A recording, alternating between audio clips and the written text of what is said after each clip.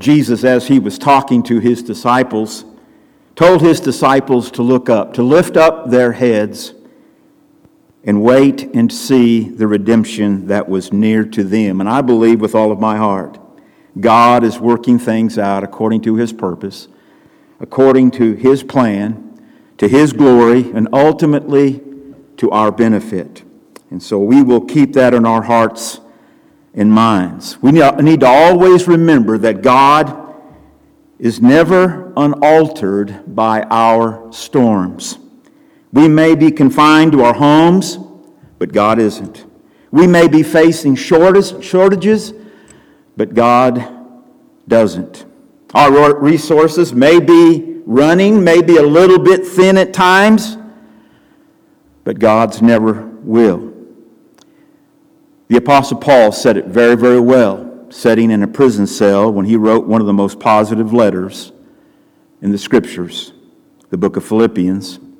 He says, "The same God who takes care of me will supply all your needs from his glorious riches."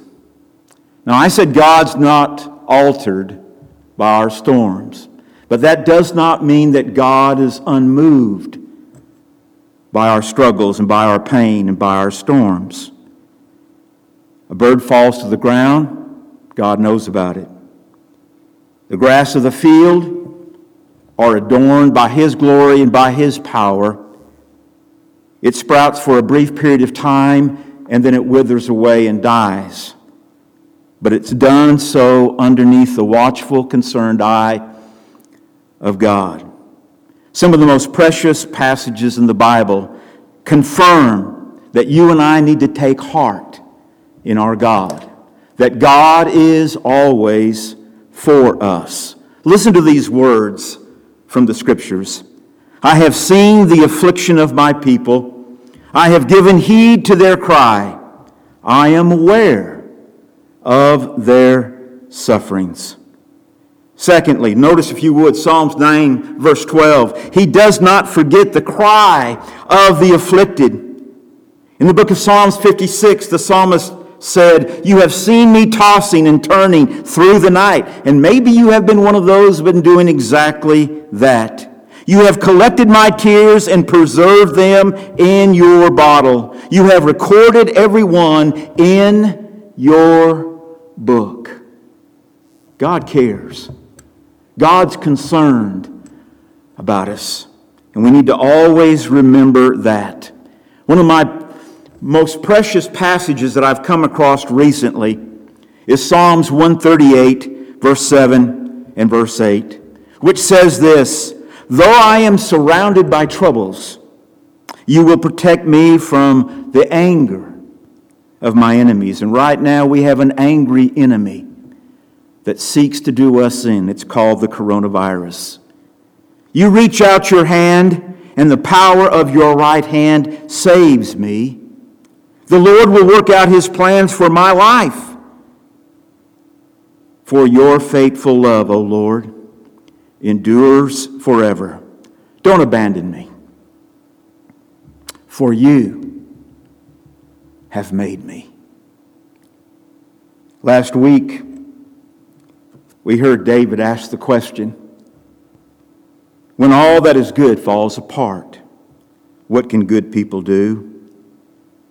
And the answer that David gave to us was more of a declaration than it was an answer. And I want you to be encouraged that God is still present, that God is still enthroned. And I want to encourage you to do all that you can. David asked the question, when all that falls apart, what can good men do? I tell you what we can do. We can't do anything about the coronavirus. We are not skilled enough to try to determine the virus or to bring about an answer to it. I'm glad we have those that are smart, those that are in the medical field, those that are in the science field, that are working on that 24/7. But what we can do is we can respond to it by staying connected with one another through texts, through Facebook, emails, cards, letters, phone calls. These are things that we can do to seek to be connected, to still minister, especially to those who are at high risk. Use the streaming service that we are providing to make connections. View the online classes that we've got going with Tyler and with Candace. Don't forget to assemble with us on the first day of the week with our live stream service. Check in on people. If you are going to the store because you have some items that you have to get, call somebody that you know that shouldn't be out, particularly those that are elderly. I went to Walmart last week. They provide an opportunity for those that are elderly to go in earlier before others get there. And I was a little bit discouraged because I wasn't carded when I got there. It was horrible. I guess I do look as old as I am. But if you go to the store, if you're going to go to Walmart or Lowe's here locally or wherever you're going to go, think about somebody else that you might call that might have some needs so they don't have to get out and risk themselves getting this virus. You may be asking questions in regards to what's going on in our country and around the world with this virus. If you're a little bit negative, you might be asking the question this way: what in the world is God doing?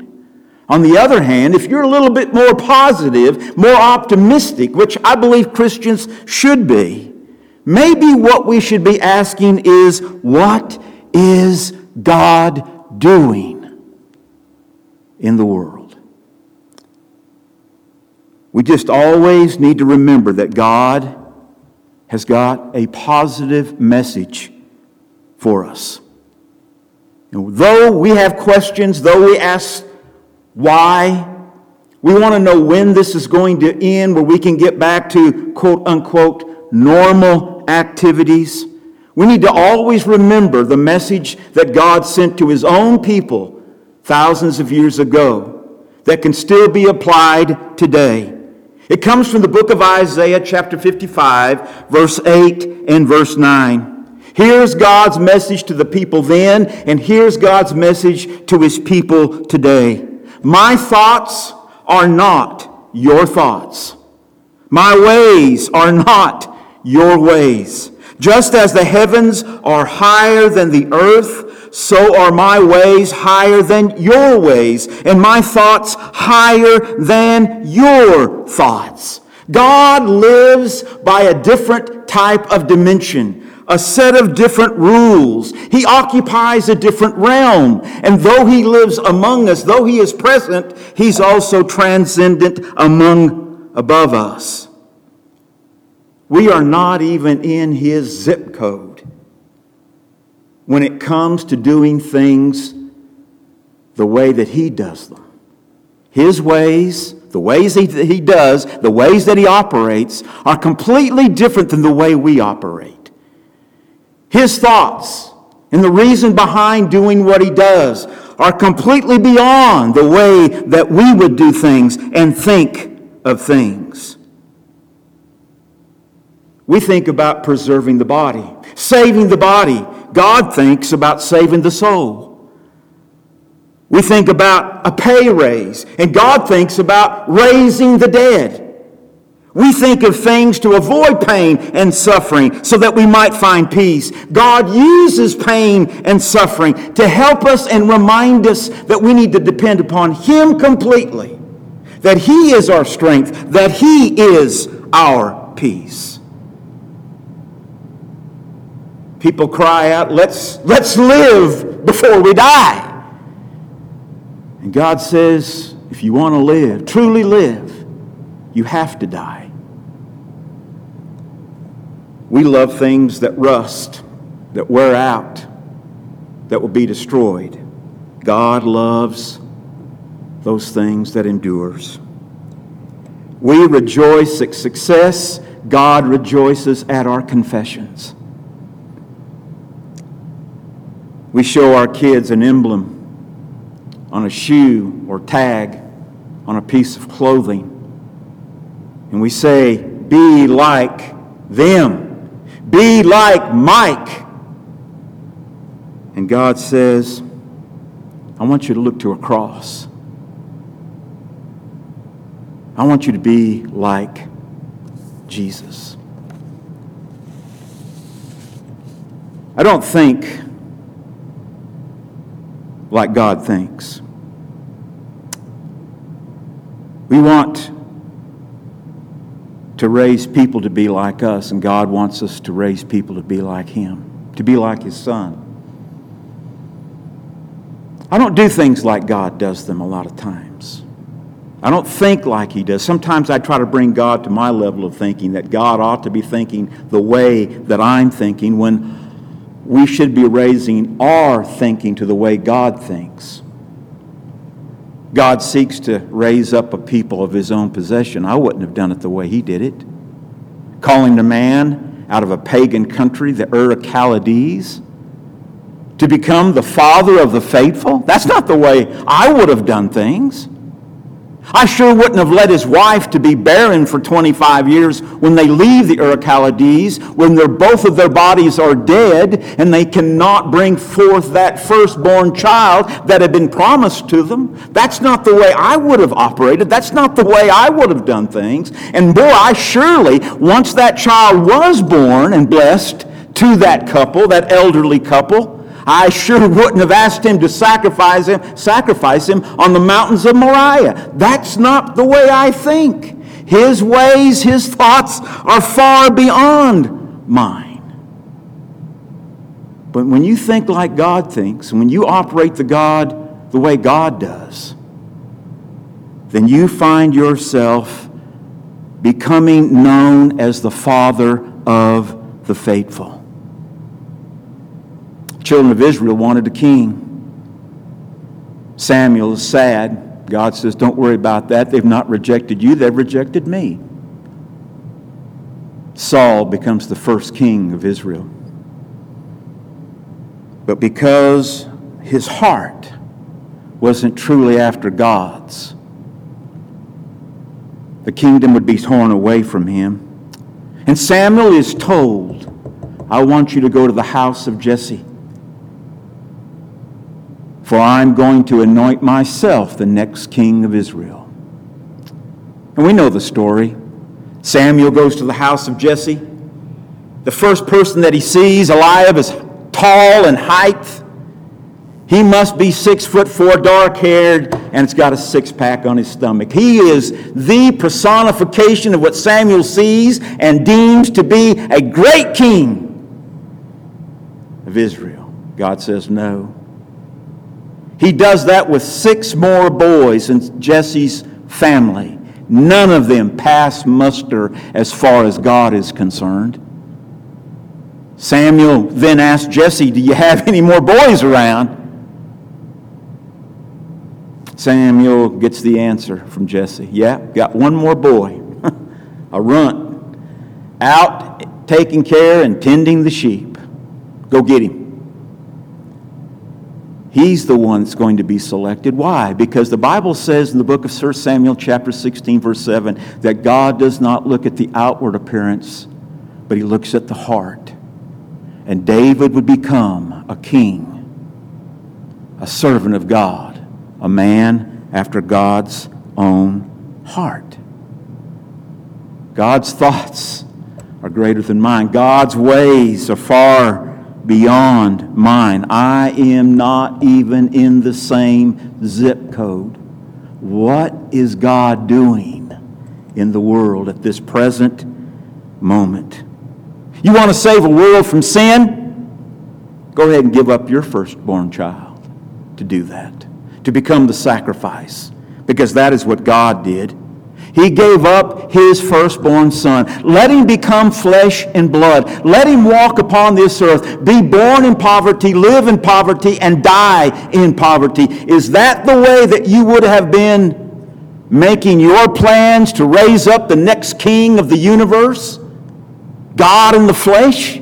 That's not the way I would have done it. But God's ways are far beyond mine. His thoughts are far beyond mine. What we always need to remember, that in difficult times and in good times, God is for us. That's what Paul declared in the book of Romans chapter 8 in verse 31. If God is for us, who can be against us?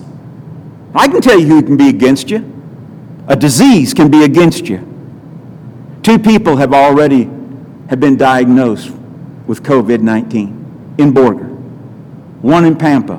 It's getting closer and closer to those of us in the Sanford Fritch area. We may or may not be affected, but we are affected by it. We may not be infected, but we are affected by this disease.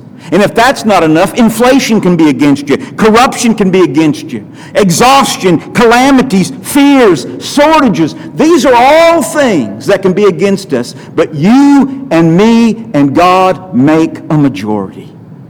With God, all things are possible. Paul said, if God is for us, it can be translated, since God is for us, who can be against us? No matter what you've experienced so far, no matter what you are experiencing and will experiencing, I want to let you know this morning that God is always faithful. That God is still waiting to listen to your prayers, to meet your needs, and to help at every turn. He still seeks to cheer you on. He applauds you in your steps, still following Him. He's shouting your name at the top of His lungs, and He's waiting to lift you when you feel faint. When your knees kind of shake or buckle, He's there. We must understand that God will never forget about you. God never forgets about us. In Isaiah chapter 49, verses 15 and verse 16, the prophet Isaiah, by the inspiration of God, says this: can a mother forget her nursing child? Can she feel no love for the child she has born? I mean, that's just impossible to think that a mother would ever do that with their child. And he says, but even if that were possible, our God, our Father, would not forget us. See, I have written your name on the palms of my hands. That's how much God is for us. That's how much God loves us. I like the way another person put it. If God had a calendar, your birthday would be circled on it. If God drove a car, your name would be on the bumper sticker. And if there were trees in heaven, God would have carved your name in the tree. God never forgets about us. Why? Because God is for us. You say, well, Richard, how can I be sure that God is for us? Paul answers that question in the book of Romans chapter 8 and verse 32, in which he says, since He did not spare even His own Son, but gave Him up for us all, won't He also give us everything else? I read a story of a fellow who came across a group of thugs that were beating a little boy. He rushed in, pushed them aside, and rescued the boy who had been beaten and battered. He took the boy to the hospital to have his wounds taken care of, and they put him in the hospital for a few days so that he could be nursed back to health.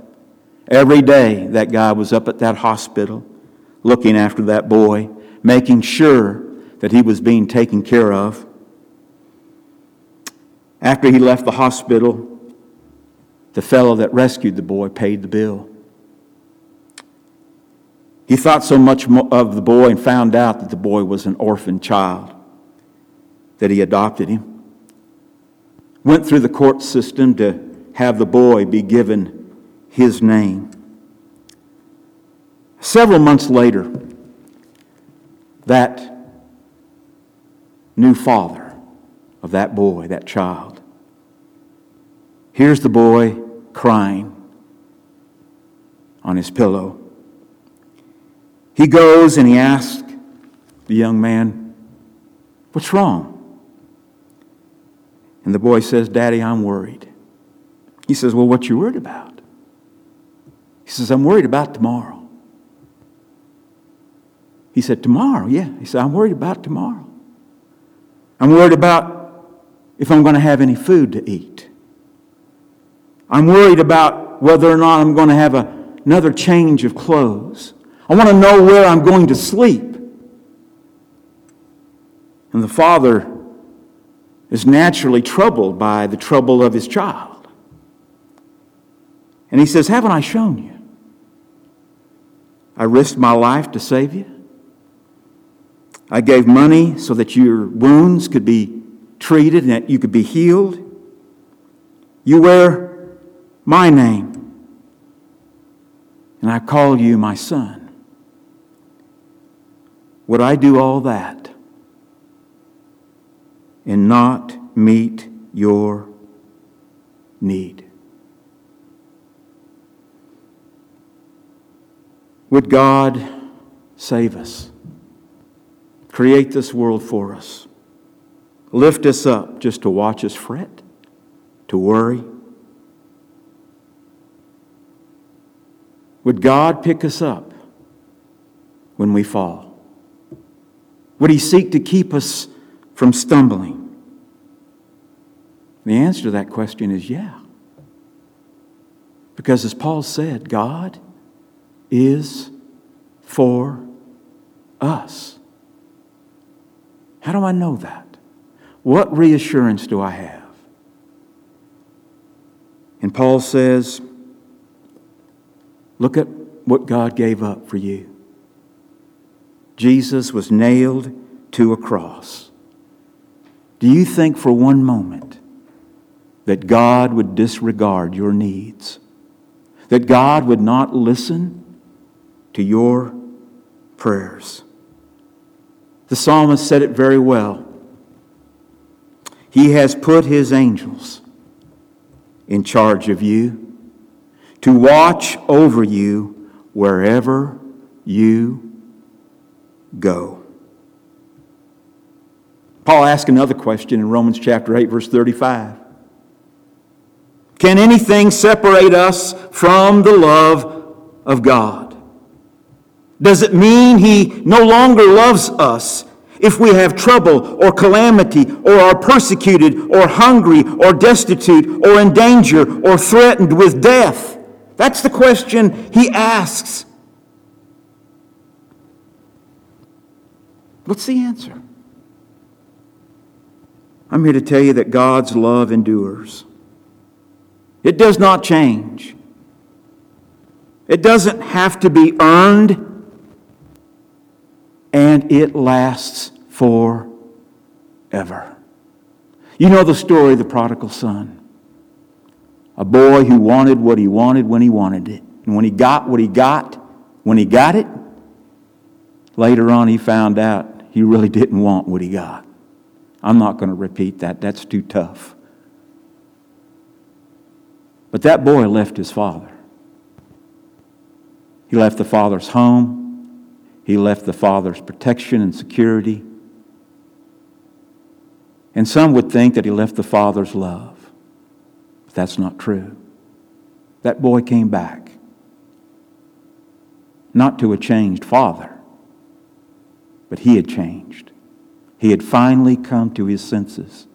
And when he came back home, he came back to the same protection the same comfort, the same blessings that he had when he left. But more importantly, he came back to the same God, the same Father that loved him when he did. That's the God that we serve. You want to know what Paul's answer is?